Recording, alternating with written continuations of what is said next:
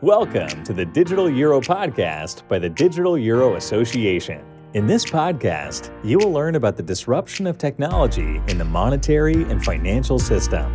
Thanks for tuning in and enjoy the episode.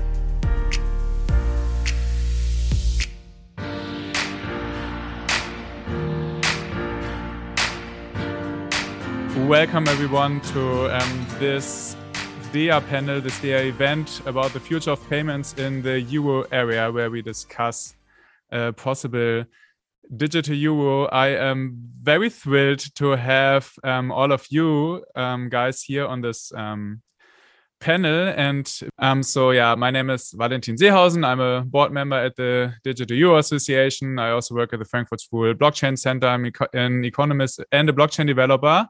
Very much interested in this field, and today I am the one with imposter syndrome because I'm sharing this panel with some of the most distinguished experts in this field.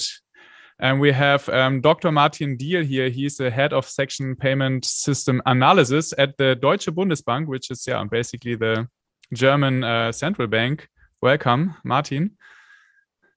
And we have Anthony Welfare, the new role, European CBDC lead in global partnerships at Ripple, our exclusive sponsored partner. Very great to have you here. Welcome, Anthony.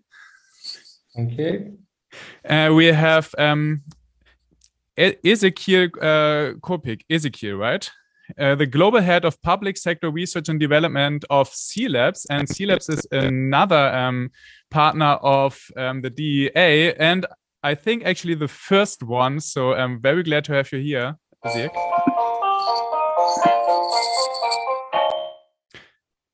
And last but not least, we have Professor Dr. Peter Bofinger, which is currently the chair of monetary policy and international economics professor at University of Würzburg, a beautiful city in Bavaria, and which was also a member of the German Council of Economic Experts. In German, it's called Wirtschaftsweise. So, basically an economist idol of myself. Welcome, Peter. No. You like the digital euros, CBDC in the European payment area is a topic that drives us all, and especially the DEA community. And you all have you've written a lot, and you do a lot about this topic. Obviously, two of you are working at a technology provider that could provide the technological infrastructure to this. So I would ask you to introduce yourself and your current stand to the digital euro, or what you think is important around this topic. And I would like to start with this round. Maybe Martin, thank you very much. Okay, thank you very much. I guess you all can hear me. So I'm a central banker, having been working with or about crypto token, DLT, blockchain, and digital money alike for 5, 6, 7 years or so.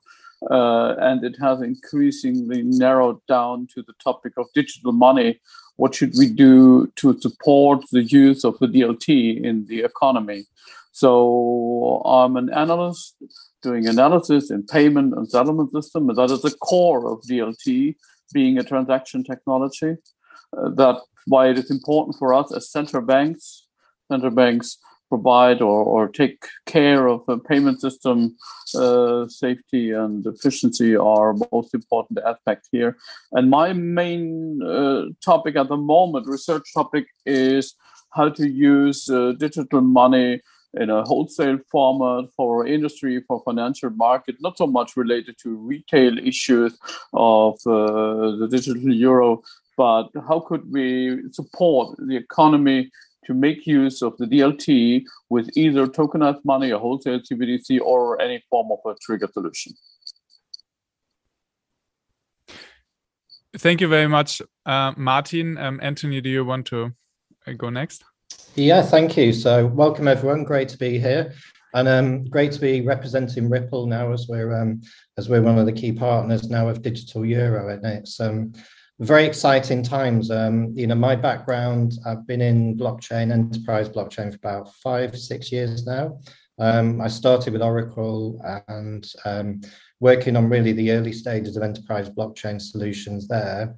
Moved to DXC Technology, where I led the global blockchain practice. So spoken to, it feels like hundreds of enterprise companies and banks and financial institutions. And really the last sort of 2 or 3 years or so, it's been very much focused around the payment side, obviously. Digital currencies, from cryptocurrencies through to digital currencies, CBDCs, has been critically important. And for me, tokenization as a sort of overview of all of these is just taken off everywhere. I'm sure we all know what NFTs are now. I actually wrote my book on commercializing blockchain back in 2019.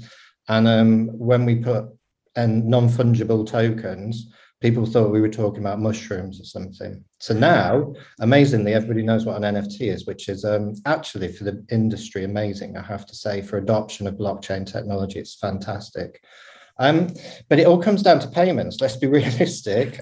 Everything that we do in life, there's some sort of payment, be it your salary, be it your taxes, or be it just paying a friend or paying for your drinks, etc. So for me, working through this new world of possibility of using blockchain DLT technology for payments and having what I would say is the top of the pyramid of a CBDC is it's the ultimate token in a way, in my phrasing, is really interesting, but it's so complex. And obviously within Europe, we have X number of countries, all of which are sovereign countries. In the Eurozone itself, there's X number of countries. So for me, the digital euro is the most complex and challenging. I think it's a lot easier in other countries. And that's why we're really keen to be, part of this. You need a lot of research, understanding, testing, and working this through, because it's not easy, but in my view, it has to be done. And, the sooner we get to more real tests, the sooner we get to more reality, the quicker it moves. The technology's there, give or take. It's just the rest of it that still needs to work. And I'm sure we'll have the rest of this discussion to talk through that. Awesome, Anthony. Thank you very much. Ezekiel, please go ahead. And I'm a little bit jealous about the Californian sun in your background also. Thank you. Yes, my name's Ezekiel Kopek, or Zeke for short. Ezekiel can sometimes be a bit cumbersome. Anyway, I work for a company called C Labs, which is, as Valentin had mentioned, where we built the Celo blockchain. But prior to that, most of my career has actually been spent in central banking. So for many years, I was at this Federal Reserve Bank in New York. And then after leaving that, I went to the World Gold Council for a while to help central banks around the world manage their gold reserves.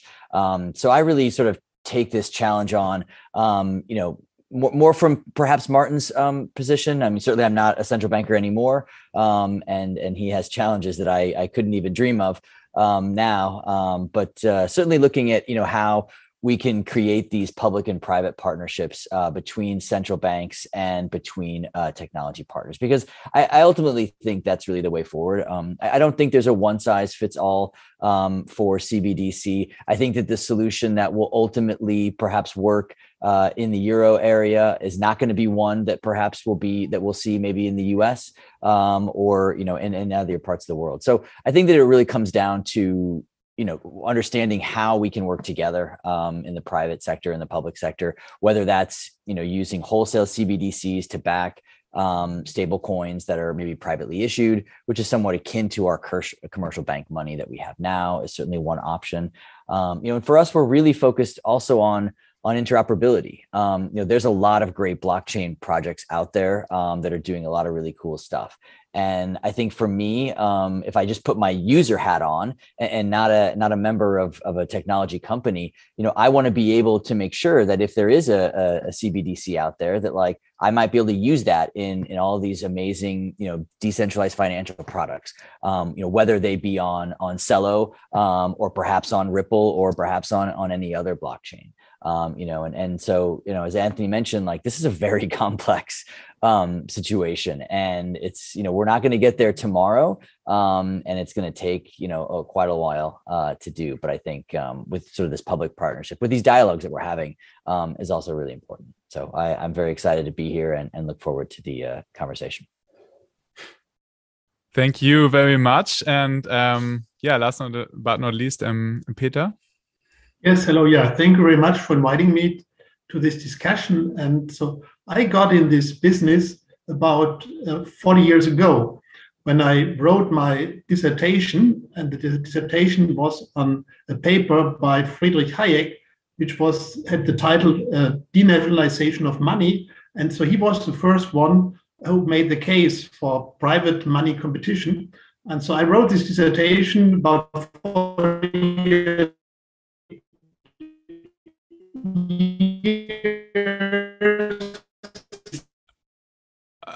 Peter, we have some connection issues, which is a pity because Hayek's denationalization is a very great topic to talk about. Is it better now? So I've put off. Is it better? I've put off the camera. Yes, it's better. You can start with Hayek again.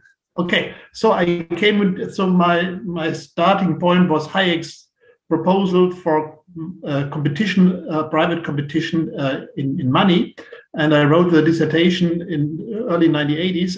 But then for many years nothing happened, and so of course it's fascinating for me that now all the ideas that Hayek had, that private issuers of money compete with the national issuers, that has now become reality. And so that's, to me, it's really fascinating.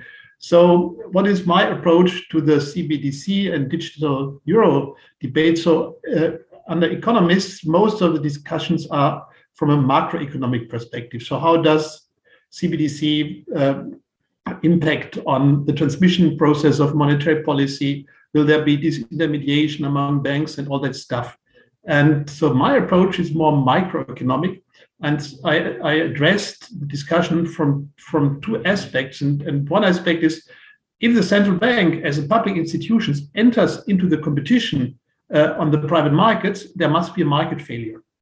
As economists, whenever the government becomes active, we say there must be market failure, because otherwise the government should keep out. I think that's the Hayek idea, saying we need private competition, we don't need the central bank to be in this business. So the one question to me is, where is the market failure that justifies the activities of central banks now going beyond just issuing cash? And related question to this is, if central banks issue CBDC, will these CBDCs be able to compete successfully on the market? Because so far, central banks are issuers of monopolistic issuers of cash. There's nobody else competing in the area of cash. But with digital money, central banks, of course, compete with other digital solutions. And to me, the important question is, will central banks really be successful with CBDC, or will it become a gigantic flop, which would have negative impact on the reputation of central banks? Thank you very much, Peter. I think you can see that you are well-deserved one of the first experts we had at the DEA. You guys mentioned so many topics that go into the core of this discussion: wholesale CBDC, public-private partnerships, stablecoins, Hayek.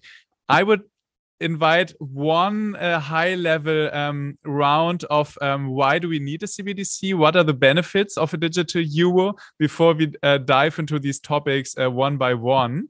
Can we have one round more about why are we talking about a CBDC? In the same direction, maybe Martin, you want to start? Yes, of course. Thank you very much, Valentin. We first have to discuss what it really means, digital money. I mean, digital money we have since 70s, since the 80s. Every one of us has that on his account or her account. This is nothing really new. Digital in means of electronics and not being physical. But digital nowadays means something more, something different. It must be more than just being non-cash. Every one of us knows that. And digital or central bank digital currency must also be more than just money on an account with a central bank, like money with Target 2, which only banks can have, or our business partners have, which is limited to them. Though in our eyes, we have various publications explained by the Bundesbank, digital in the new sense means more. It must have something to do with the new technology related to blockchain and DLT. It must serve some of the purpose or the functions which were enabled by DLT or by blockchain. So these are the functions of mainly programmability in a way. And this is the aspect we found most useful in the inventions of Bitcoin and all related inventions afterwards. Bitcoin itself was important only for the network. We don't look too much at the cryptocurrency. It doesn't. Sorry for the word, for the crypto token. It's not a currency, as you all know. So we don't look too much on those crypto tokens. We look at the technology, and the main benefit of the technology is it could serve us to create something what we call economy 4.0. It could serve us to make smart contract work in order to facilitate the automated settlement of trade, of every sort of trade. And it could serve us to make use of DLT, giving the economy a means to use a joint database for that trade. So this is the main important here. Whether we need new money, well, it could be needed if we want to make that DLT really work in an economy. That is our view from the Bundesbank. So programmability is the most important aspect here. There is another aspect which comes more from the political sphere. It is about sovereignty. We consider nowadays the payment system and the settlement system as a strategic sector of our economy. And if the European Union or the Monetary Union wants to create or to support a European sovereignty in all strategic sectors, then we need to base our infrastructures on European institutions which follow our European guidelines. Nowadays, as you all know, our payment system is, it is European in a way, but transnational payments for private households or for companies are very often routed through non-European based institutions, MasterCard, Visa, whatever. We don't have any problem with MasterCard or Visa, but this is not a European institution. So here we have some limits for our oversight, for our sovereignty. So a digital euro could also be a backbone for European sovereignty when it comes to a strategic sector, payment system, or settlement system. So these are, in my eyes, important aspects for thinking about it. We might be forced, or not really forced, but we might be inclined to implement really a digital euro at one day in order to defend our sovereignty, to defend it against whoever, against other countries initiating a digital currency, or against private companies creating private money, which may be used also in Europe. And in order to be prepared, it is worth thinking about the digital euro. I'm not arguing that I would implement it at the moment, or that we have already found all the necessary means how to implement it. But I'm arguing for the fact it is necessary to be prepared in the case we need digital euro. Thank you very much, Martin. Anthony, do you want to answer or talk about CBDC in general again? Yeah. So So similar to Martin's sort of points and sort of where we tend to look at with Ripple is sort of the use cases and the benefits of a CBDC. So why are the citizens, why are the businesses going to use this, as well as obviously the sort of other side of the coin. So we've got 5 sort of main areas we look at. One is the obvious one around enhancing existing payment systems and payments infrastructure. So with a CBDC, hopefully, it will be faster, more efficient, reduce cost, less failure. So it's just a lot more efficient to make payments, and also micro payments and those sorts of things. So just the main basics of an improved financial payment system. I think secondly, and something that's mentioned a lot globally when you talk about CBDCs, is financial inclusion. There's a lot of countries around the world, and even countries in Europe, where there's a significant proportion of the population which is unbanked or underbanked.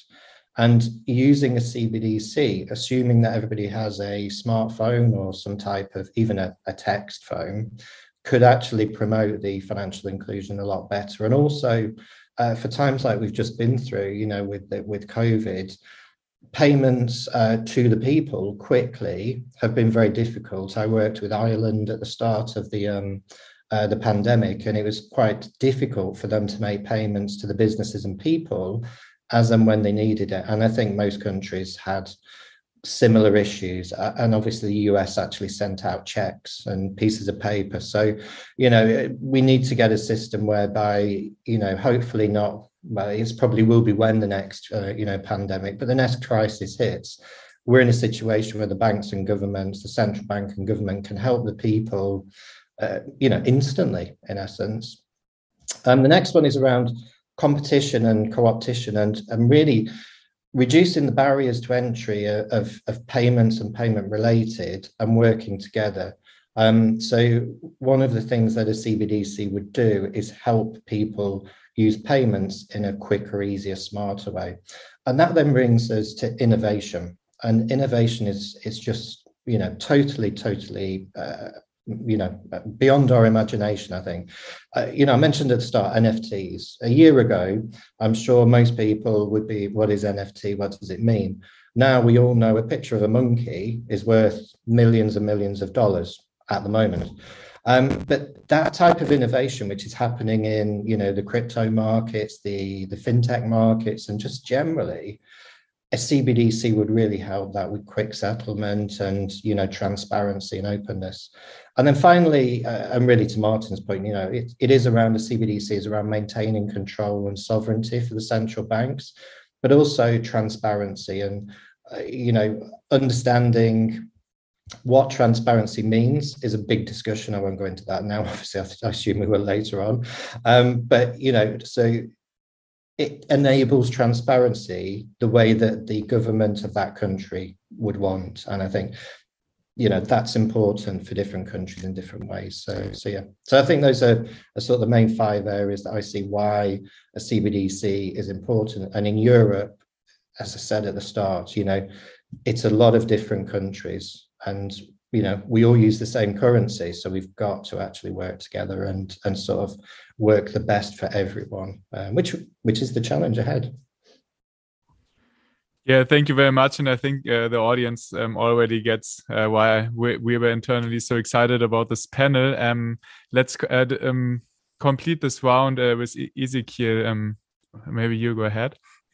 Sure, thanks. Look, I agree with, what's been said by Martin and Anthony. But I think, taking a step back, I think we should probably, make sure that we're defining what we mean by CBDC, because, there's wholesale versions and retail, versions. And I do think that those are different and separate. So you can, to Martin's point about sovereignty, I could see a situation where, Europe might want to go more of a wholesale route and use that sovereignty through a wholesale CBDC, where other countries, maybe want to do that through retail. So I think we do want to make sure that, when we're talking about the benefits or the pros and cons of a CBDC, we want to make sure we define that because you can imagine what really is CBDC compared to a stable coin. The biggest thing for me is that CBDC sort of represents that trust that a central bank will often have. The citizens of that country will always often have, all else being equal, they will trust their central bank over a private sector payment system, right? And so, in Europe, there's already a very strong banking system. Most people have access to banks, not everyone, of course, but most people. And so, while certainly, financial inclusion is a big, part of that. I think that doesn't necessarily come into play as much as in other parts of the world, in emerging market parts of the world, right? Where those commercial systems, those commercial banking systems may not be as robust. Their ability to bank their citizens may not be as vibrant as it is in other countries. And so there you could argue that a CBDC on a retail side might be more important, especially to Martin's point about sovereignty. Right now, the vast majority of stable coins are pegged to the US dollar, with then some, being pegged to the euro, and then lesser ones to the British pound and the yen and stuff like that. And so you can imagine for smaller countries, smaller central banks, right? The last thing they really want to do is have this, big stable coin come in that's pegged to the dollar, and all of their economy is now becoming dollarized, before their very eyes. And so, I'm certainly, understanding of that perspective. And so you can see there, they would want to have a retail CBDC, right? They'd want to have an option that was denominated in their local currency. And that's really, really important. I think for places like the US and Europe, a lot of these digital currencies can already be in their local currency, right? There are stable coins pegged to the euro. There, again, obviously, most of them are pegged to the dollar. So that's not necessarily an issue. And then once you get kind of past that, then of course it's all about the use cases and, the programmability of money, and absolutely, the financial inclusion. One of the things I'm really excited about is the ability to do things that our current traditional financial system, it's just really not in their business model. When you think about like micro payments, there's a company building on Cello that, delivers universal basic income, like in the denominations of like 50 cents a day to people all over the world. You can't really do that right now with our traditional financial systems. Like they're in 30 countries, they're in thousands of communities, they're distributing millions of dollars, but at 50 cents, a transaction, that's not possible in our current system. Or you think about the use case of microinsurance, right? Our insurance companies probably don't want to worry about insuring somebody's small land and crops that might be worth, $10 or $100 or whatever, right? They're kind of more focused on the bigger players. And so this ability to really have, focusing on the individual is such a powerful tool. It's a really exciting thing. So. Yeah, thank you very much. Peter, may you complete this round? Yeah, thank you.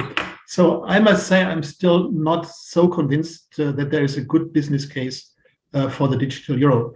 And I think one has to differentiate among two dimensions. One dimension is you can define the digital euro as a payment object or a payment asset.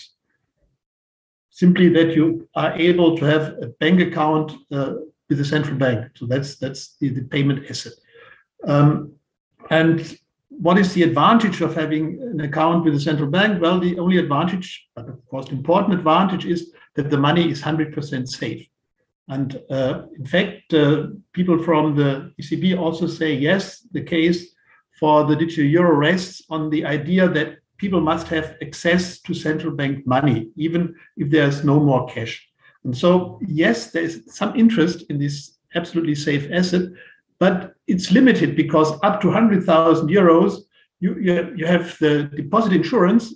So any account with the commercial bank is also safe. So what's interesting are deposits above 100,000 euros. And there, of course, the interest would be huge. I think there would be many investors, global, national, foreign, that would be happy if they could deposit money with the ECB. But that's exactly what the ECB doesn't want. So this is something that would be really attractive. The ECB clearly says more than 3,000 euro will not be possible. 3,000 euro, that's just peanuts. So I think this kind of payment asset is not really interesting. Then you could say, well, but it's a kind of digital form of cash, this digital euro. But the question is such a digital form of cash really interesting? I often compare it to wine without alcohol. So in Sweden, for instance, you can get wine without alcohol because alcohol is so expensive.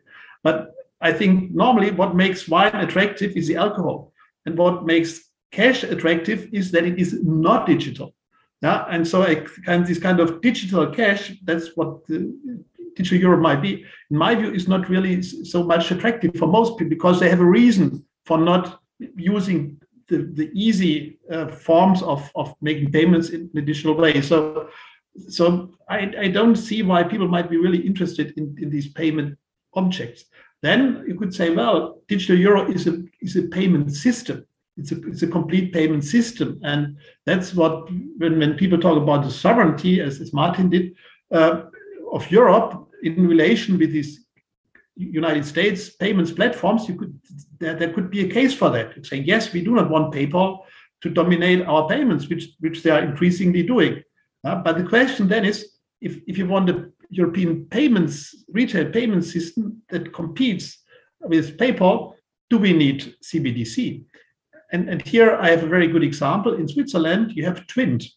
That's a Swiss payment system, retail payment system, which is extremely successful and which is even able to limit the power of PayPal. So in Switzerland, you have much less influence of these US payment platforms because they have Twint. So they've developed their own payment platform, but this Twint payment platform does not even have payment objects that are specifically of this payment platform. The payment platform just uses all kinds of payment assets. So I think it's not so clear what the advantage of the digital euro is, and I don't see right now that the ECB has the ambition to develop a complete retail payment system. And I must say I also doubt whether a public administration, a central bank, would be creative enough to develop all these nice features that you need to be successful on this area. So I have many question marks. Yeah, thanks. Before we dive into this very interesting topic of like public-private partnerships, Martin, I saw your reaction when Peter mentioned the direct access to central bank money, which would basically be a retail CBDC. Maybe now where we have you on the panel, could you maybe explain why this retail CBDC is so different from a wholesale CBDC and why the ECB is as hesitant to provide this? Yeah, in part, of course, Peter is exactly right here. Or let's put it very simple. There are some who have argued, even central bankers, but I don't want to give you a name or to blame anyone. Some have argued that we need a digital form of cash because people are using less and less cash. Well, as an economist, I would say if people use less cash, so why do we need a substitute for cash? If they don't want it, so don't give it to them. The Euro system has made it very clear, and also the Bundesbank, that we do not intend to substitute cash. Cash is issued as long as cash is demanded. So the argument we need something to substitute for cash is not really valid in my eyes. That is not the case. The case must be drawn, as others also have argued in this round, on the new possibilities of this technology, on what is really new now, what has changed. And the thing what has changed is we have a new technology at hand, which facilitates a lot of more, things which haven't been possible yet. That's why I'm talking about programmability. The other aspect of sovereignty, which I mentioned, has not changed. It is a long-standing European issue. The case of Switzerland is, I know that, Kate, but Switzerland is only one country. Within Germany, we have also a very good system, very cheap for the customer, the Giro card system, but it ends at the border of Germany. outside of Germany, if you pay with your card, the payment is wired via any credit card company. This is not a European based, though this is different. The new aspect is really the programmability, and that's where we come to the point what we need. Why I'm talking about wholesale CBDC as probably the more urgent use case. A retail CBDC would be something at hand for all people, possibly all companies, for everyone. Everyone who could get cash could also get a retail CBDC. Wholesale, well, there are various definitions. The best definition in my eyes is restricting the CBDC, the wholesale CBDC, to those who have already nowadays access to non-cash central bank money, meaning those who have already an account with the Euro system, with Bundesbank or any national central bank, who have an account at Target 2. Well, why is that difference so important? It has been for me, the most striking difference. If we limit the issuance of CBDC to those who have already access to nowadays non-cash central bank money, then we don't have any implications for monetary policy or financial stability. If we allow the broad public, private, non-financial companies, private households also to get central bank money, we might induce the disintermediation of the financial system Peter and others have talked about. This is the biggest economic risk I see. We don't know exactly how it will turn out. Now, as a central banker, it is not my or our objective to keep the banks alive as they are nowadays. But we have to face the fact that a large-scale disintermediation and large-scale starts already at double-digit numbers. If you withdraw 10% of the deposit of the bank, this is a significant shift in their balance sheet. This means a significant shift in their business model. This means a significant risk for financial stability. And we don't know exactly how that will turn out, how we will guarantee the stability of the financial system, neither in the subsequent steady state and when it will be achieved, nor in the transitory period. These are significant risks. That is why the Bundesbank always argued limiting it to wholesale CBDC is much more easy, involves much less risk. Now, you know that the Euro system is at the moment in an investigation phase about the digital euro, talking about a retail CBDC. So developing models how to limit the potential disintermediation is our biggest task in my eyes, and we are really working hard on it to find solution. I'm not blaming anyone. I think we are far from a solution at the moment. So this is about the difference between those two. May I ask a short question? May I just ask a short question to Martin? What is the difference then between a wholesale CBDC and traditional central bank reserves? Yeah, very good. Very good question. Traditional central bank reserves are not able to be used for a settlement on the DLT.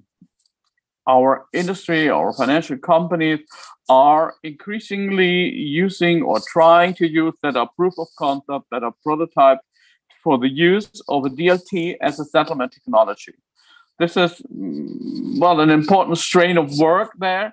DLT allows, as I said at the beginning, for two important advantages. First, the use of smart contracts, which could enable the industry to settle complicated transaction automatically if it is pre-coded, and so it could reduce significantly the transaction costs in our economy.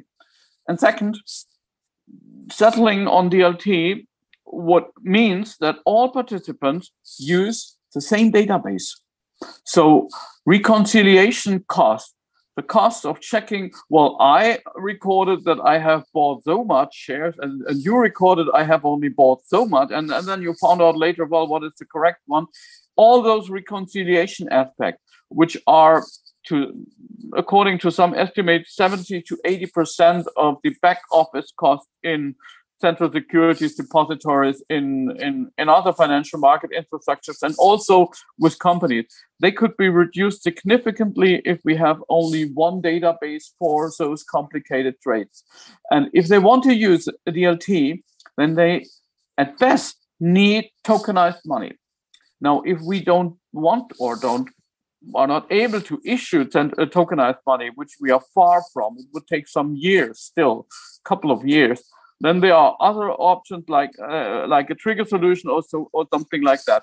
But we as a central bank should strive to enable the use of a DLT for the economy. But clearly, this is nothing for the small scale shop at the corner or the private household. They don't use DLT. I don't see that. Thank you very much. And I knew 2022 would start very great, but I didn't know that this would mean in February having Dr. Martin Diehl of the Deutsche Bundesbank explaining the benefits of a DLT solution at the DEA panel. I'm very thrilled about that. Okay, now where we differentiated between like a wholesale CBDC and the current financial system, Zeke, I want to ask you as a former central banker and now as a, you work at a company that provides stablecoins, right? And stablecoins are the solution on a DLT, which obviously has a lot of benefits to, deliver a stable value. So, I would ask you to answer or respond on what Martin said and maybe actually bring the stablecoin company view towards regulation of a wholesale CBDC.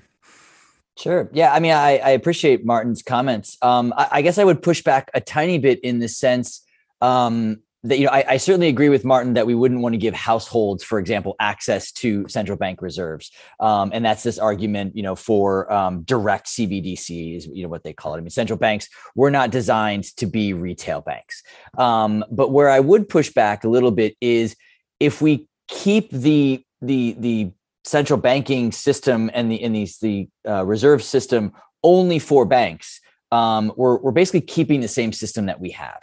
And the reality is that the innovation, unfortunately, didn't come from the traditional banking sector. It didn't come from central banks. It came from private companies. I'm not saying that private companies are perfect.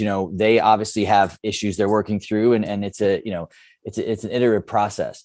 What I would argue is, one of the ways in which we might be able to partner is if a central bank were to say, okay, look, we are willing to give some stablecoin providers that we have been able to say vet, it's not going to be everybody, access to this wholesale CBDC, for example, because you could argue that, what the private sector is really good at is innovating. Right. And what the central bank is really good at is building trust and creating this trust. And so if you combine the two, in my eyes, you have a really powerful product. If there was a wholesale CBDC that was able to be used to back stablecoin providers in Europe, right? Let's just say there are 5. I don't actually have a number. I don't really know. But if those stablecoin providers could all back their stablecoin with wholesale CBDC, either one for one, right, and essentially be creating a narrow bank, or even do sort of the commercial bank model where it's maybe fractional reserves, right, where they have 50% of their reserves are in a wholesale CBDC issued by the ECB. Then you create a system where as a user, it's more of a market-based approach, right? I might choose stablecoin A versus stablecoin B because they have better functionality, or they have a better user experience, or they have a better network, or whatever it is. And so, because my concern, right, and Peter brought this up too, is that central banks are not good at innovating. If they build a CBDC and they just sort of leave it static, they may not have that innovation. but people might still come to them because it is the central bank. And I'm less concerned. And in this model, certainly there could be some bank disintermediation, but on some level, I actually think that's a good thing because it's more market competition. It's not saying that everybody's going to, drain their deposits at the commercial banking institutions and only hold CBDC at the central bank. Like, I agree, that wouldn't be a very good solution, right? I mean, that'd be like all of us taking all of our money and just putting it in cash and putting it under the mattress. From an economic perspective, that's a terrible idea. From a central banking perspective, not a great idea. But if you can combine the two, right? Combine this trust that we have in central banks with the innovation of stablecoin providers, then I think you could have a system where people can really get a lot of value out of this. And so, I would like to see, a time and place where, non-banks are able to have access to a wholesale CBDC to allow them to then use that for their own stable coins. That to me would be really interesting. Well, may I directly respond? Absolutely, that'd be great. Thank Yes. you. You must differentiate. What does it mean having access to central bank money? Having access to central bank money means you can use it within the system of the central bank. You can transfer money within Target 2 from one participant in Target 2 to another. These are mostly banks, not only banks. There are also financial market infrastructure, something like that. It is not to be used for outside purpose. If we talk about the non-financial companies or private household, then they deal always with commercial bank money. Also, the banks have access to central bank money. Now, I'm not sure exactly what the last stand of the governing council of the Euro system is, but it used to be our policy that we let central bank money only circulate in central bank systems. Well, why is that important? Well, as you mentioned, we rely on the trust in central bank money. The trust of the people of the market is the only important aspect for us. It's our only asset we have, basically.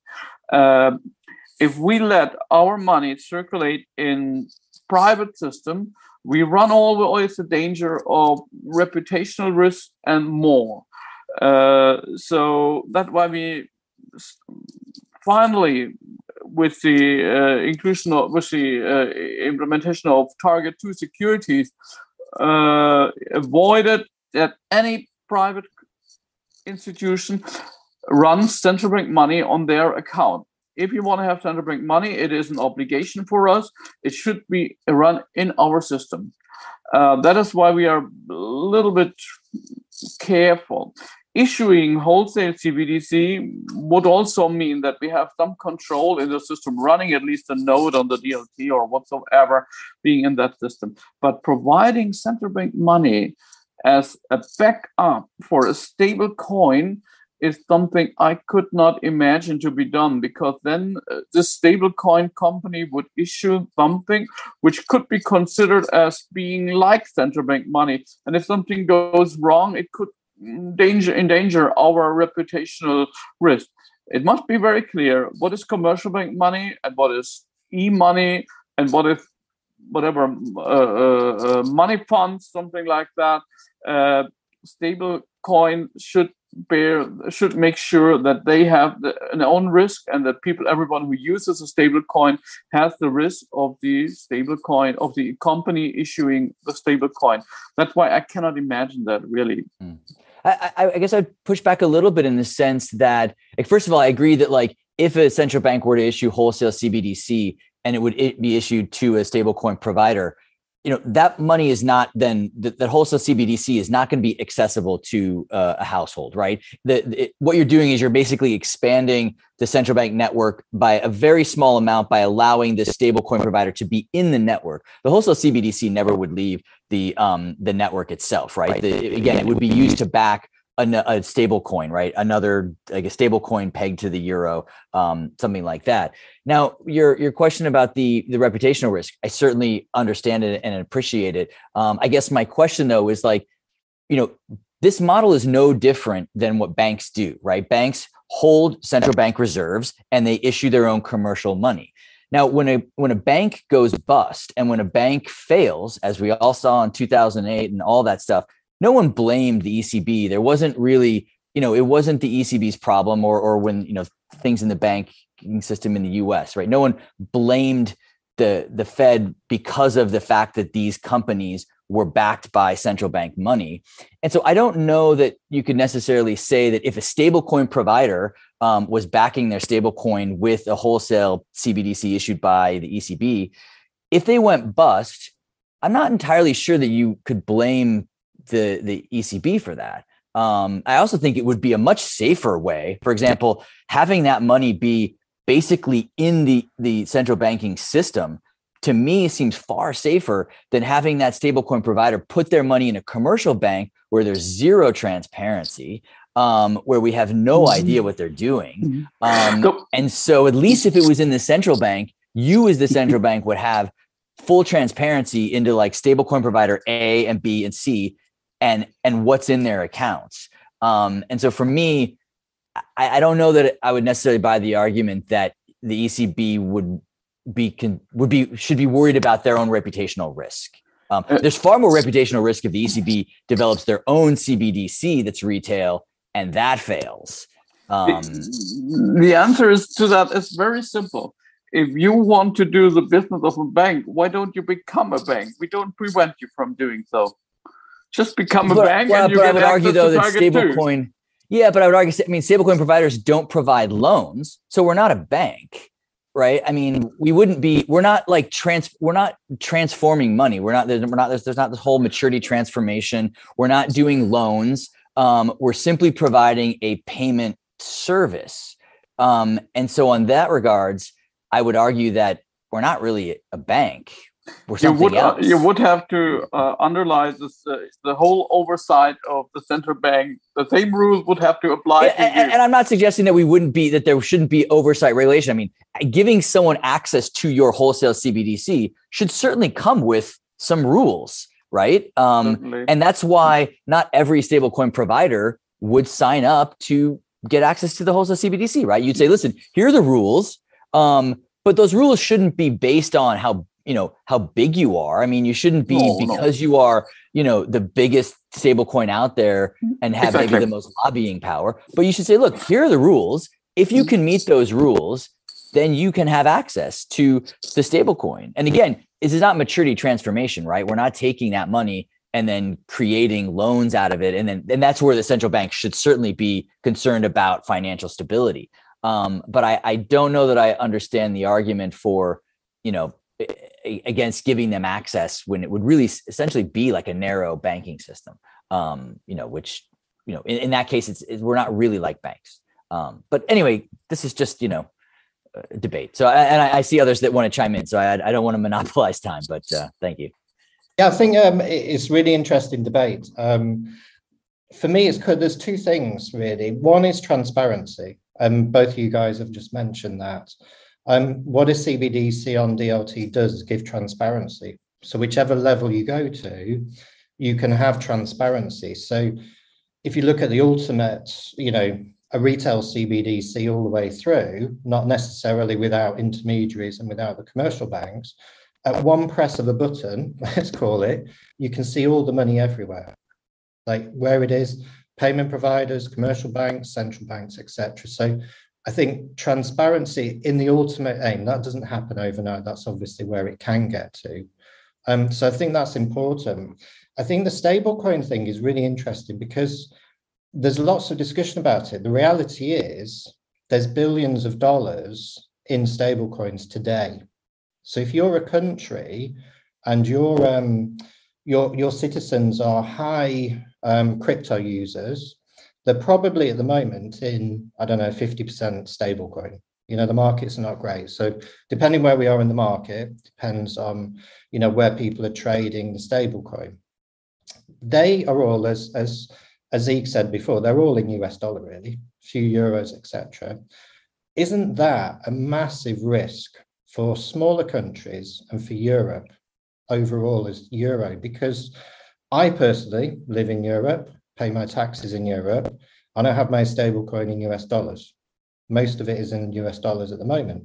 And so when this starts to grow, which is growing, as we know, exponentially and will continue to grow, then the risk of this is just growing every day, every time this grows. So for me, looking at a stable coin in the family of the CBDC, let's call it, I'm not sure exactly how linked, but in that family is really critical to this. And, we were talking to a couple of non-Euro European central banks, and they brought up this sort of discussion that actually they've got very high crypto usage, and they're very concerned that in their own currency, which is non-Euro, but in Europe, they're all in US dollar. And it's quite a lot of money in their economy that's sort of sat in somebody else's currency. So they would want a stable coin in their currency straight away as part of this, but they want the oversight and to be able to see it. So I think the pressure is coming from the crypto trading that we have to look at this. And for me, the transparency that we can have as an overall CBDC, let's call it family, I think is the ultimate aim, but it's still the building blocks to get to that. I think a stable coin and CBDC is just the opposite, because CBDC would be 100% safe. I think stablecoin is a relatively unsafe form to hold. It's a kind of Peter, could you turn off your camera, please, because of the connection? Thank you. So now, perfect. So I think there's difference between CBDC. You don't hear me? You kind of. Don't get it. We try again.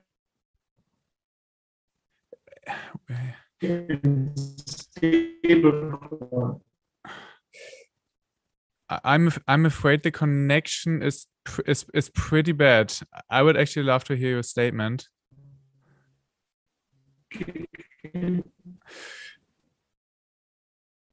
I'm not sure if it gets better. I will come back otherwise in a minute.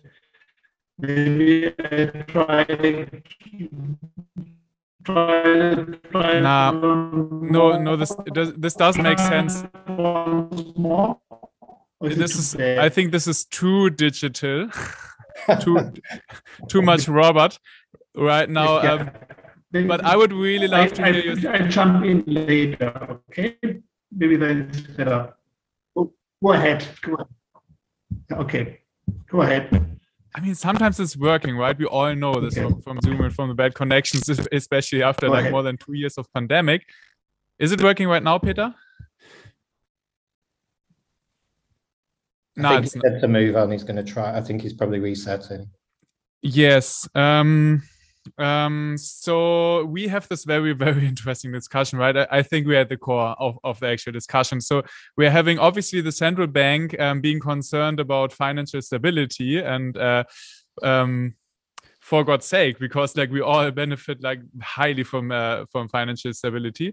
And I also found it very interesting that yes, disintermediation is a topic, but this is obviously not the it's not the goal of the central bank to preserve private banks, but also allow for market competition.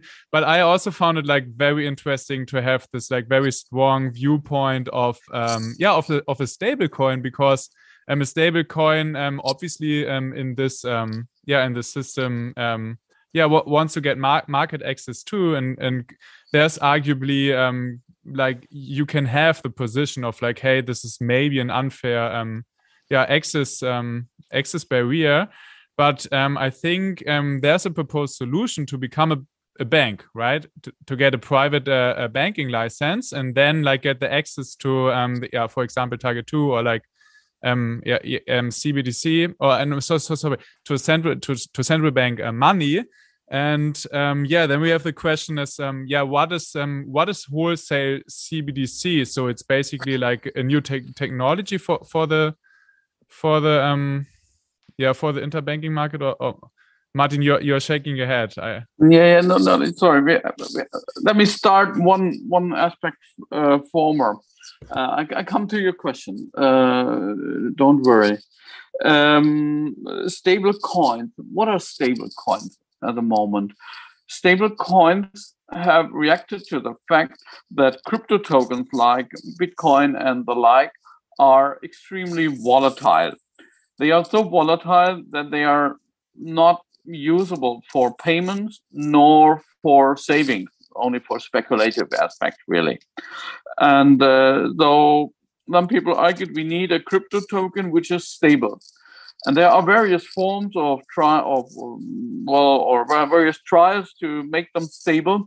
And the only way which really works, to my knowledge at the moment, is pegging the value of a coin to a real currency, US dollar in most cases, or to the euro, pegging it to that, and underlying the amount of stablecoin with the same amount of that real currency, or by US dollar or euro.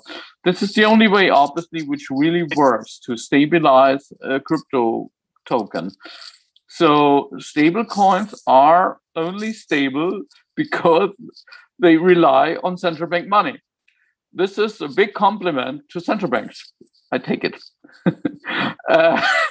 Sorry for that. Good one, yeah. So what is really new to stablecoins? Well, they are stable and they run on a crypto network. Now, coming back to one aspect which was mentioned by Ezekiel, he mentioned at the beginning something like it is faster and it is cheaper than our current payment system. Now, doing analysis in payment system, I know very well that we have some really, in some cases, it takes a long time and it is really expensive. Cross-border payment is not that good. But there's a big but. Decentralized networks are only in a very few cases cheaper, and they do not, they are not really to compare to a real system. In technical terms, there is nothing as efficient as a centralized system. We did those experiments. Decentralized system always involved a little bit more time and a little bit more processing power unit than a centralized system because of the consensus mechanism.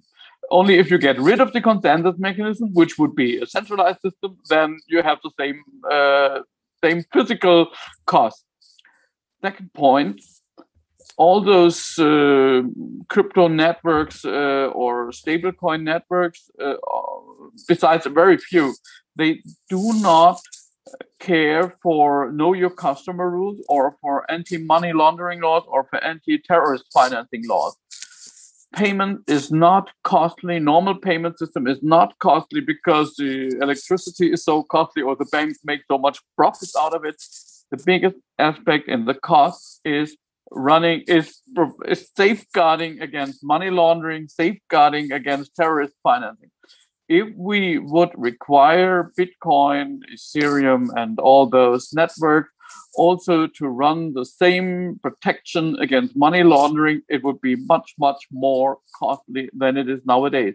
If we want them to do the payments for us, they need to, basically. At the moment, they are free from that. We have only money laundering at the point when you exchange Bitcoin into euro, then the money laundering laws require. In my eyes, this is not sufficient, but this is my very personal view. Okay, so it is not cheaper. I know we could improve our system. I know we could improve also by using DLT. DLT itself as a technology is not good when it comes to simply transferring one value from one person to another. Its biggest advantage comes when you transfer values, when you settle values, and you have some after-sales business, like security settlement. Then you have a lot of whatever. You have dividend payment, you have split of shares, and so on. and then you need the second database, and you have so more business with it than just the simple transfer. For the simple transfer, as I said, there is nothing as efficient as a centralized system. Okay, DLT is good when you have more complicated issues like security settlement or settlement of, I don't know, complicated international trade and so on. And there we need that. Okay, and now we come again to wholesale. What is wholesale money, or what could wholesale money be? Well, there are at least two competing definitions. One is wholesale money is when it involves large values.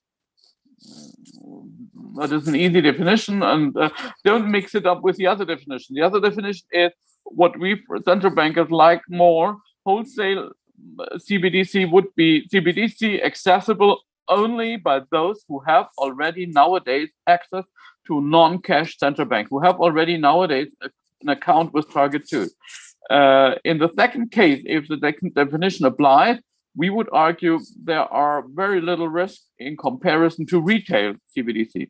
Retail CBDC would be digital central bank money available for all who can nowadays have access to cash, basically to everyone. That would be retail, for every person, every single person, and every single company. Wholesale would be only to the banks and a few others who have access to those accounts. This is, from a central banker in our division, the less risky version.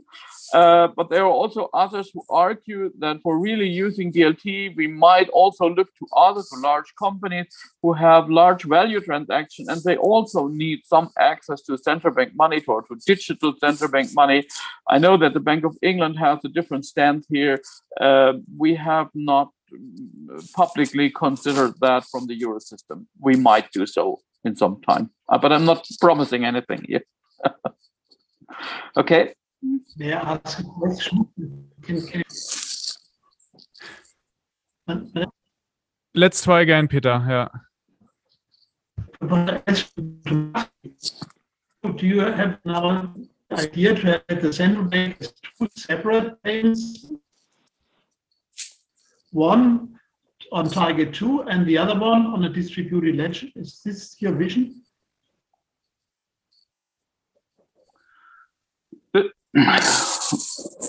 Let me directly respond. This is possible, of course. It is possible to have a separate system if we want to enable financial and non-financial companies, maybe to use any form of tokenized central bank money for the settlement in DLT. We might be forced to run a second system. However, there is a second option, which I call the trigger solution, or we call it the trigger solution. We have the idea that we could enable the financial companies or others to use DLT and at the same time build a technical bridge to the current conventional payment system, in our case to Target 2. So if you have like securities trade, you know that it is now, since June last year, it is possible to issue electronic securities.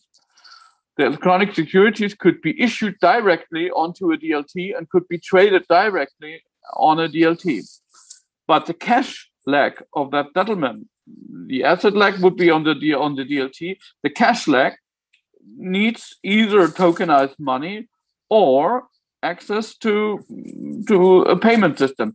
So we built a bridge, a technical bridge in our experiment together with Deutsche Börse and the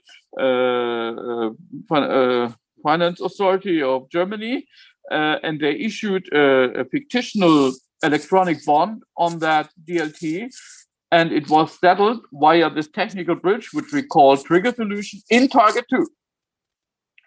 And then the Bundesbank reported back, money has been transferred, and then the security transfer finally took place. So it was a DVP, not within a logical second, but in an economic DVP on the DLT, in a sense that the electronic security changed ownership only if and only if the money has changed. The central bank money has changed ownership. And the central bank money has changed ownership if and only if the electronic security has changed ownership. This is possible, and we are currently discussing in the Eurosystem whether we should implement such a solution, which would be much faster than issuing wholesale CBDC, and it would be much less risky because we don't run an own DLT here. We only provide a new access to Target 2, and central bank money is kept in Target 2. This is also better for the liquidity management of banks because they have only one account. It doesn't incur only banks. Though there are other solutions than running a whole DLT where we could learn about the use of wholesale CBDC and maybe could still work on wholesale CBDC to issue it in the future. But this is only under discussion in the Eurosystem. There is not a decision been taken on that. That's interesting. How fast were the settlements in your experiments? In our experiments, due to the setup and to the use of a test system, the test system doesn't have the full power of the whole system. It took 2 to 3 minutes. I think we could limit to that below a minute. This is, of course, only for large value transaction. And as I said, I still believe, and I think Peter agrees with that, normal households don't use DLT for everyday trade. Yeah. On the retail side, we don't need that. Yeah, I think everybody that tried to onboard a friend or maybe even a mom to a DLT will agree. And I just want to give Zeke a short minute to answer if the trigger solution is feasible from a stablecoin view. And yeah, in the next round, I would refer the first audience question to Anthony because we are approaching the last 15 minutes of this super interesting talk, and obviously the DEA wants to invite audience questions. I've seen a lot of questions, so maybe Zeke, maybe you complete this discussion round between us. Sure. Yeah. I mean, look, I think certainly the trigger solution is an interesting one that we can look at. I think to the point, though, again, stablecoins are really focused on the retail user. I mean, they were created to allow retail users access to digital payments that maybe they didn't have access to because maybe they didn't have a bank account. So I don't know. Obviously, I think stablecoins can be part of this world in the wholesale side and can be part of the securities side and moving. I personally think that all these assets are going to come to a blockchain at some point just because of the efficiency. I have to say, I don't think I said that they were faster and cheaper. I believe that was Anthony, although I do agree with him, Martin, that I do think that they're faster and cheaper. So let's give Anthony credit for that one. But I do want to push back a little bit. I take a little issue with this idea that stable coins are this realm of criminality and that none of us do KYC. A lot of us are very responsible in this field. A lot of us, I mean, our reputations are at stake as well. I mean, we don't have as great of reputation as the Bundesbank, of course, but if we are all of a sudden known as fraudulent and criminal, like you can imagine, we wouldn't last very long. So we take great pride, as do a lot of others, in making sure that we, find ways of doing this. There are KYC over certain limits, right? So, and this is what a lot of central banks are doing right now, right? So I would push back a little bit, right? I mean, certainly there are cases of this, obviously, but I would argue that maybe not so much in the stablecoin world, at least not the world that I'm a part of. But yeah, I mean, I think that as it goes to Trigger 2, again, I mean, we would love to be involved in these discussions because I think that the private sector certainly has a lot to offer. But I know there are a lot of other questions. I know I don't want to, make sure that others have a chance to get involved, but thanks. We definitely see that we could discuss for at least a few more hours, and the discussion isn't over. We will have some more years for this discussion as it's ongoing, and I think it was very insightful already. So this is the first question that Zeke already kind of answered. It's from the audience. I don't see the name in the Zoom chat. It's how, and I would actually ask Anthony directly, because he mentioned this topic first. How exactly would CBDC increase financial inclusion, and what would attract unbanked people to use a CBDC instead of cash? Okay, yeah. So financial inclusion works both ways in terms of, the example I gave in terms of dispersing money as a government in times of crisis.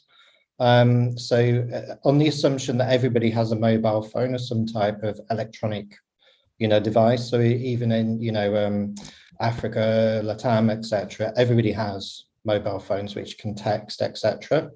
So if that's the lowest common denominator, anybody can access the financial system then. So if you that's the assumption that you make, basically.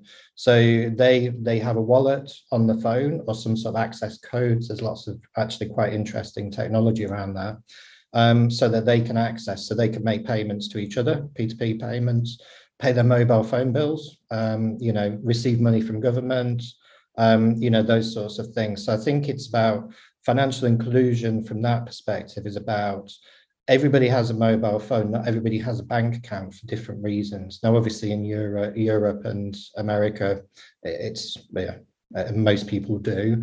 And there's also, basic bank accounts, I think they call them in the UK and things like that. So most people have that, but actually globally, it's nowhere near as common. And also it's the usability. So for me, financial inclusion means, I use different, fintech banks with my phone. And I can just swipe things and do different things quite simply and easily. That on scale is what we need. So I think a couple of the guys on the call have already said that, there's fintech companies that are doing this, but they're all very small, they're for a certain type of people, let's say, for the more technology aware and technology adopting. So that's really, financial inclusion is the ability to get money to the people that need it when they need it, and for them to be able to access, normal, let's call it normal finance. Then you could also then talk about extra finance, and they could take out loans, etc., and make it even more inclusive that way.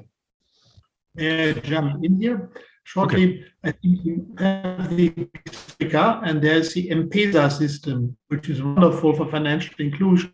It works nicely and offers many functionalities, but you don't need CBDC for it. So you only need a mobile phone network, and you need people who have mobile phones, but you don't need CBDC. Exactly, but there's a number of CBDC. That's my question. Yeah, so there's a number of those solutions. M-Pesa, obviously, as you say, being one of the main ones that people know, but they're all around. They're all run by private companies, and they're only they have their different reasons for doing things, and the different, it's not trying to think of the words. If it was a CBDC related and the same as what I access through my bank account, then that's fine, but it's not. It's a different type of money. Now, I'm not saying it's wrong. It's just simpler and easier with the CBDC. And I think M-Pesa and those are actually leading the way. And if they were using a CBDC, they could still do what they do, but it would actually be quicker and easier and cheaper to settle, which is where it will get to, once we get more DLT in more of the, financial system. I doubt this, because in order to compete with these mobile phone companies, the central banks would have to set up a mobile phone network, because that's what is required to reach the people somewhere in the jungle, and it's not. And so, in order to compete with these companies, you would need a network for this, because otherwise you simply take the CBDCs as another payment asset in this payment system. But CBDC would then be no payment system, because the system is a mobile phone. I'm not suggesting that the mobile companies don't do what they're doing today. They just access a central bank digital currency, which is a CBDC on DLT, which would be more efficient than the system we have now. Because at the moment, they're accessing the payment system and then through all the different levels and the different costs. So therefore, they can't do P2P very, ultimately cheaply. They can do it cheaper, but not very cheaply. So it's the CBDC that enables the mobile phone company to do things cheaper. And rather than getting rid of the mobile phone company. You wouldn't get rid of those. You wouldn't get rid of commercial banks. I'm not convinced, but anyhow. Cool. Okay. Yeah. Again, I would love to continue this discussion. There's another question from the audience. I'm not quite sure how I would answer it. Maybe one of you guys, like we didn't even talk about public-private partnerships. The question, sorry, not the answer. The question is, do you think that the source code of the digital euro will be open source? The answer is no. Okay, perfect. So next question. I like that. What do you see as the biggest obstacle in scaling a CBDC that can balance audit functionality for AML purposes and privacy for consumers at the point of sale? So yeah, we have anti-money laundering, we have know your customers, like we've got this and we really want to have security and but then transparency, but then we also want to have privacy, and obviously there's a trade-off. How do we balance it? Interesting. Who goes first? Who goes first, or who wants to answer? Yeah, perfect. Without a question, is a balance, and this will be discussed forever, even when we move to the next stages of these sorts of things. I think in terms of speed of AML and KYC at point of sale, there's a lot of new technologies around there, and again, the private-public partnerships is where this would be good. So different ways of using your ID, or self-sovereign identity. For your wallets, for your phone, even fingerprints and things like that. So it's all about tying the transaction to the person. But does it need to be the person? Does the name need to be known? Because obviously with, cryptography, it's just a number. So you don't need to know unless you need to know who the person is. So the technology is more or less there, still needs a bit of work. There's a lot of testing needed for scale, without question. But I think that's where the public-private would be really interesting, to actually test this and see what information can be private, what's not private, what's shared with government, what isn't. But I'd definitely say it's there to be tested now. Thank you very much. Maybe one last question. I think this is the next one. How do you see the role of a digital euro or other stablecoin, interesting, as payment, considering current contracts, payment legal obligations in banks like mortgages? Sorry, in my English pronunciation. And I would maybe even add credit. So did you get this question? So I think it's actually about what is the difference between a stable coin and the bank, basically, and what is the role of a bank, and how do stable coins fit in? Let me try an easy answer. Also could add some more complicated aspect. Central bank money means it is a liability for the central bank. Cash is a liability for the central bank. It is in our balance sheet as a liability. And if you have central bank money on your, if a bank has money on her account with the central bank, it's also a liability for the central bank.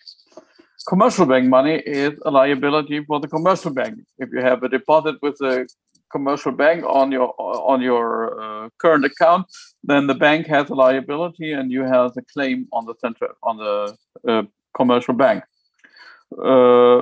Stable coins are sometimes structured as liabilities, not in all cases. That is the point, what I have been argued implicitly. All those stable coins companies must decide whether they want to become a bank, a commercial bank. Then the banking rules would apply, and then they issue commercial bank money, or they want to be so-called electronic money provider. Then they fall under the rule of the e-money directive in Europe, which applies only to Europe. There is nothing like that in the US. Or they could be considered a money market fund, then they fall under the rule of security law. They can decide whatever they want. Then the subsequent rules will apply, and then the money would be either like commercial bank money or like e-money, or it would be like a security claim. These are the choices they have. They would never be central bank money. That's for sure. Zeke, last question to you. Reply to this or reply to machine-to-machine payments? The question was, where is it? So yeah, it's basically about CBDC. Will CBDCs provide machine-to-machine use cases? Will stablecoins provide a solution for M2M, which is basically machine-to-machine? I mean, sure. Yeah. I mean, these payments can be applied machine to machine. I mean, just going back to the previous one, stable coins could be used to pay your mortgage if the person who has your loan is willing to accept them. Right. I mean, at the end of the day, like I pay my mortgage with commercial bank money. It's not central bank money. But my mortgage provider chooses to accept it from my bank account. It's not that, hard to imagine a future where that company would accept stablecoin for a payment of my mortgage, much like, machine to machine is super easy in that sense, right? I mean, it's programmable. You could have smart contracts, right? Where, you could have like energy usage, right? So instead of paying your energy bill, you could literally just pay it as you're using it, right? And you would never then get a bill at the end of the day or at the end of the, the month or whatever the period is. You would just simply be paying it as you're drawing down. So yeah, I mean, I think that's an easy one. Again, it's all about whether or not people will accept these things and whether or not they're useful. It's certainly stability and making sure that stablecoin provider is reputable and all of those things that go on. But again, we choose banks in that way, and banks still fail. So there's not 100% guarantee in anything in life, really. All you can do is certainly do the best you can to make it secure and stable. I must say that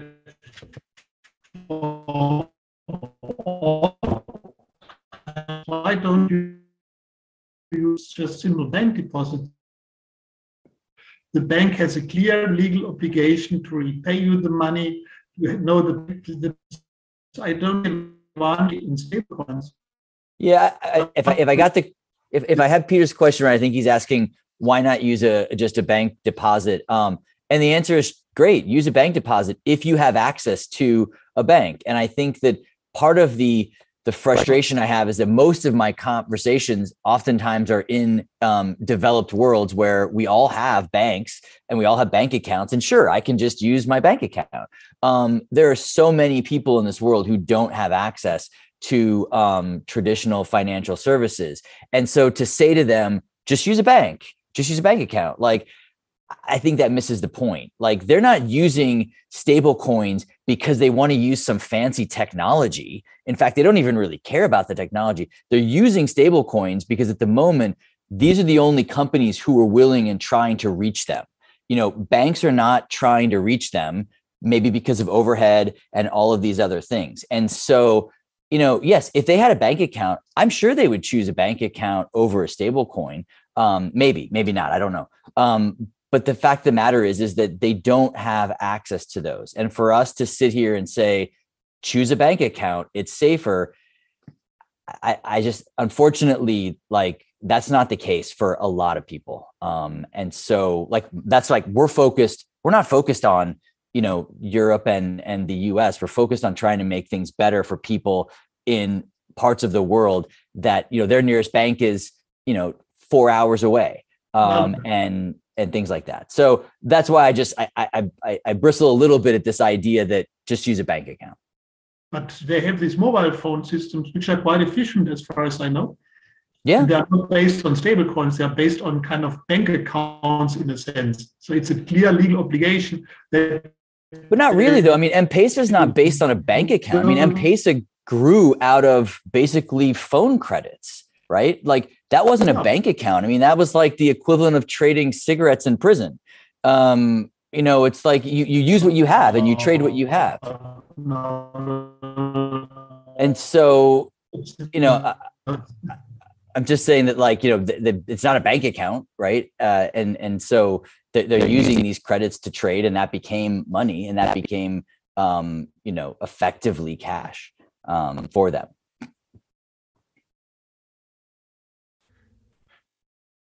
Okay, perfect. Again, really love this conversation. And obviously it's ongoing. Just looking at the time. We started a little bit later, but still we are 5 minutes over our 90-minute panel, which is amazing. I am not quite sure, but I think it's actually the longest DEA panel that we ever had. And for me, it was for sure the most interesting one, actually. So I thank you very much. And I would ask you to, I invite you for a last round. I hope our listeners have the patience to listen to you. I mean, you can always re-listen to the last part on YouTube. It will be available as long as the internet is available. And most of you guys are also part of our working group. So if our listeners really want to engage in the discussion, join the DEA. So how do we start? Maybe in the same order as at the beginning with Dr. Martin Diehl, head of section payment system analysis at Deutsche Bundesbank. A wrap up. These are very interesting time, and we have seen the advent of a very new technology, which is going to change a lot in the terms of settlement of assets. For me, it is very fascinating because as someone who does analysis on settlement system, this has always been a back office topic. No one really cared about it. Now we have panels where 200 people listen. This is really fascinating. I've never seen so many people being interested in payment system as nowadays. Think really about what is new and how to make use of the new aspect. Not everyone who is new, not every institution will survive. The aspect of decentralization is, in my eyes, a bit overvalued. I'm not saying that because I'm working in a central bank, which is not decentral as the name claims, but I believe that trust will be important, especially trust in money. Don't bet against the central banks. Thank you very much, Dr. Martin Diehl. Anthony Welfare, European CBDC lead in global partnerships of our new gold member. Thank you very much, Ripple. Thank you. I'm still a little bit scared from Martin now. He said, don't bet against central banks. So I don't want to say anything now. So I think, as Martin says, and the panel says, I think there's some really interesting technology, and decentralized, centralized, it's a mix. It's not either or. It's going to be, there's a scale, there's a continuum, and it's not going to be either end of it. That's where we're going to end up. And I think for me, there's a lot of innovation out there. Learn about it, play with it, start to use it. And then secondly, it's about working together. Nobody's going to solve the digital euro alone. This is going to be a massive number of partners because you've got all the different central banks, all the commercial banks, all the payment providers, and then everyone else. So I think, this is a big project where it needs to be open to working together, all different levels, all different parties. And the more we can do that, like the DEA is doing for us, the better this is going to be. So great times ahead. So listen to these a lot more. There's going to be a lot more interesting ones. Thank you. Yeah, thank you very much. Ziel Kopik, Global Head of Public Sector Research and Development at another partner of the DEA. Thank you for being here, C-Labs. Great. Yeah, thank you. And look, thanks to all the panelists. I thoroughly enjoyed this discussion, and I certainly could probably keep going for a long time. Again, I appreciate the discussion. I think that, as Anthony said, and Martin has picked up on, this is a many-year project, right? And no one's going to solve this issue by themselves. We're all going to have to work together. I also think that, part of it too is figuring out what are the problems that we're trying to solve for, right? So like for the ECB's perspective, what's the problem that they're trying to solve for? Because that's going to be different, in Europe, it's going to be different in other countries around the world, right? The problems are going to be different. And then therefore the technology or the solutions that we use to solve them are going to be different. So again, not worrying about a one size fits all, hoping to, really just work together and to continue this dialogue to figure out how we can kind of combine the trust and stability that a central bank brings with the innovation that the private sector can bring, and how we do that together. So again, thanks for inviting me. I really appreciate it. Thank you very much. And Professor Dr. Peter Bofinger, Chair for Monetary Policy and International Economics at the University of Beautiful Würzburg in Germany, and also ex-German Council of Economic Experts, aka Wirtschaftsweise. I hope the connection works. I enjoyed this discussion. And I think we are doing exactly the right thing here, because the future of European payments and global payments can only be solved in cooperation with central banks, private payments providers, and academics. I think that's what is needed. And so I think we are on a good road now. Okay, that was the perfect end statement for this discussion. This is exactly what the Digital Euro Association is here for. And this was the embodiment of this. I wish you all a great start into the spring and a great 2022. And this is only the beginning. And yeah, thank you so much for being here. Bye.